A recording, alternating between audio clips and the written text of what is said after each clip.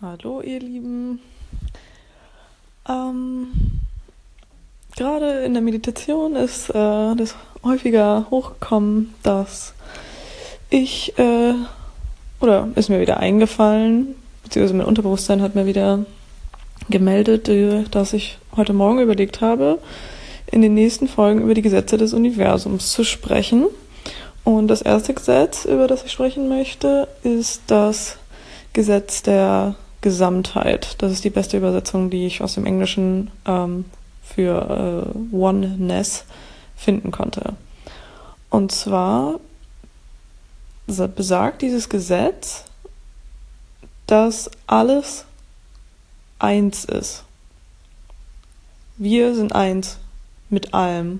Und wenn man es halt so betrachtet, dass alles Energie ist, egal ob Materie oder organisch, anorganisch, was auch immer, wenn man alles als Energie ansieht, nur in verschiedenen Formen, dann ist im Endeffekt alles eins, weil wir alle Energie sind. Jeder Mensch ist Energie, jedes Tier, jede Pflanze, jeder Gegenstand, alles ist Energie, nur in verschiedenen Formen. Und das vergessen wir nur leider ziemlich oft, weil unser Ego der Meinung ist, dass das nicht stimmt und unser Ego uns oft versucht zu separieren von allem anderen. Also es spaltet uns ab.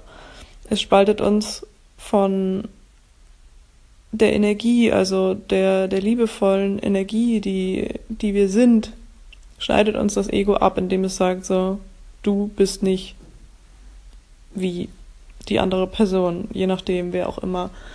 Meistens halt jemand, der uns gerade negativ aufgefallen ist oder der uns stört oder nervt oder was auch immer.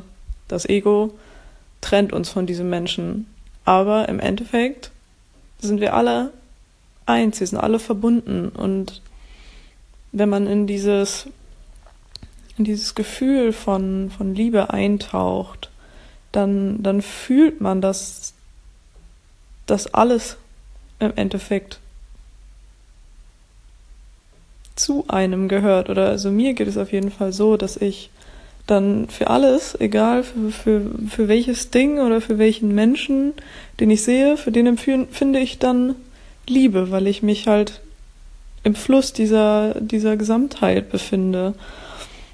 Und leider ist es auch bei mir so, dass das Ego es immer wieder schafft, dass ich mich davon abspalte und dass ich diese Verbindung trenne. Quasi als wenn man den Stecker zieht. Also man steckt den Stecker in die Steckdose und man ist dann verbunden mit der Elektrizität.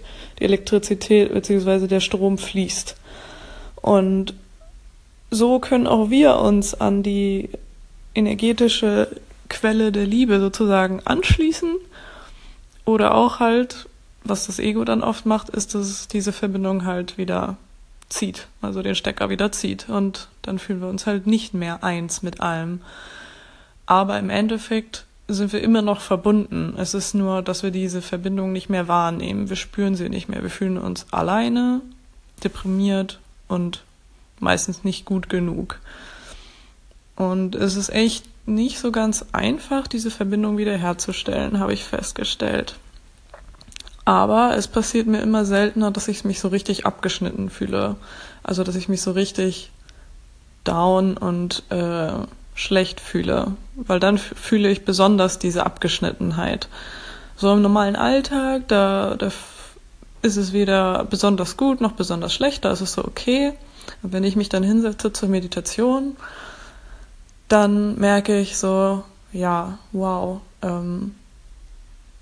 da ist eine Verbindung, wenn ich mich dann auch besonders auf die liebevollen Seiten konzentriere. Und dort helfen dann auch besonders das halt auszusprechen, hilft, sich wieder mit der Liebe zu verbinden. Und ein Satz, der mir zum Beispiel sehr geholfen hat, das habe ich auch auf Instagram geschrieben, war I'm ready to learn through love.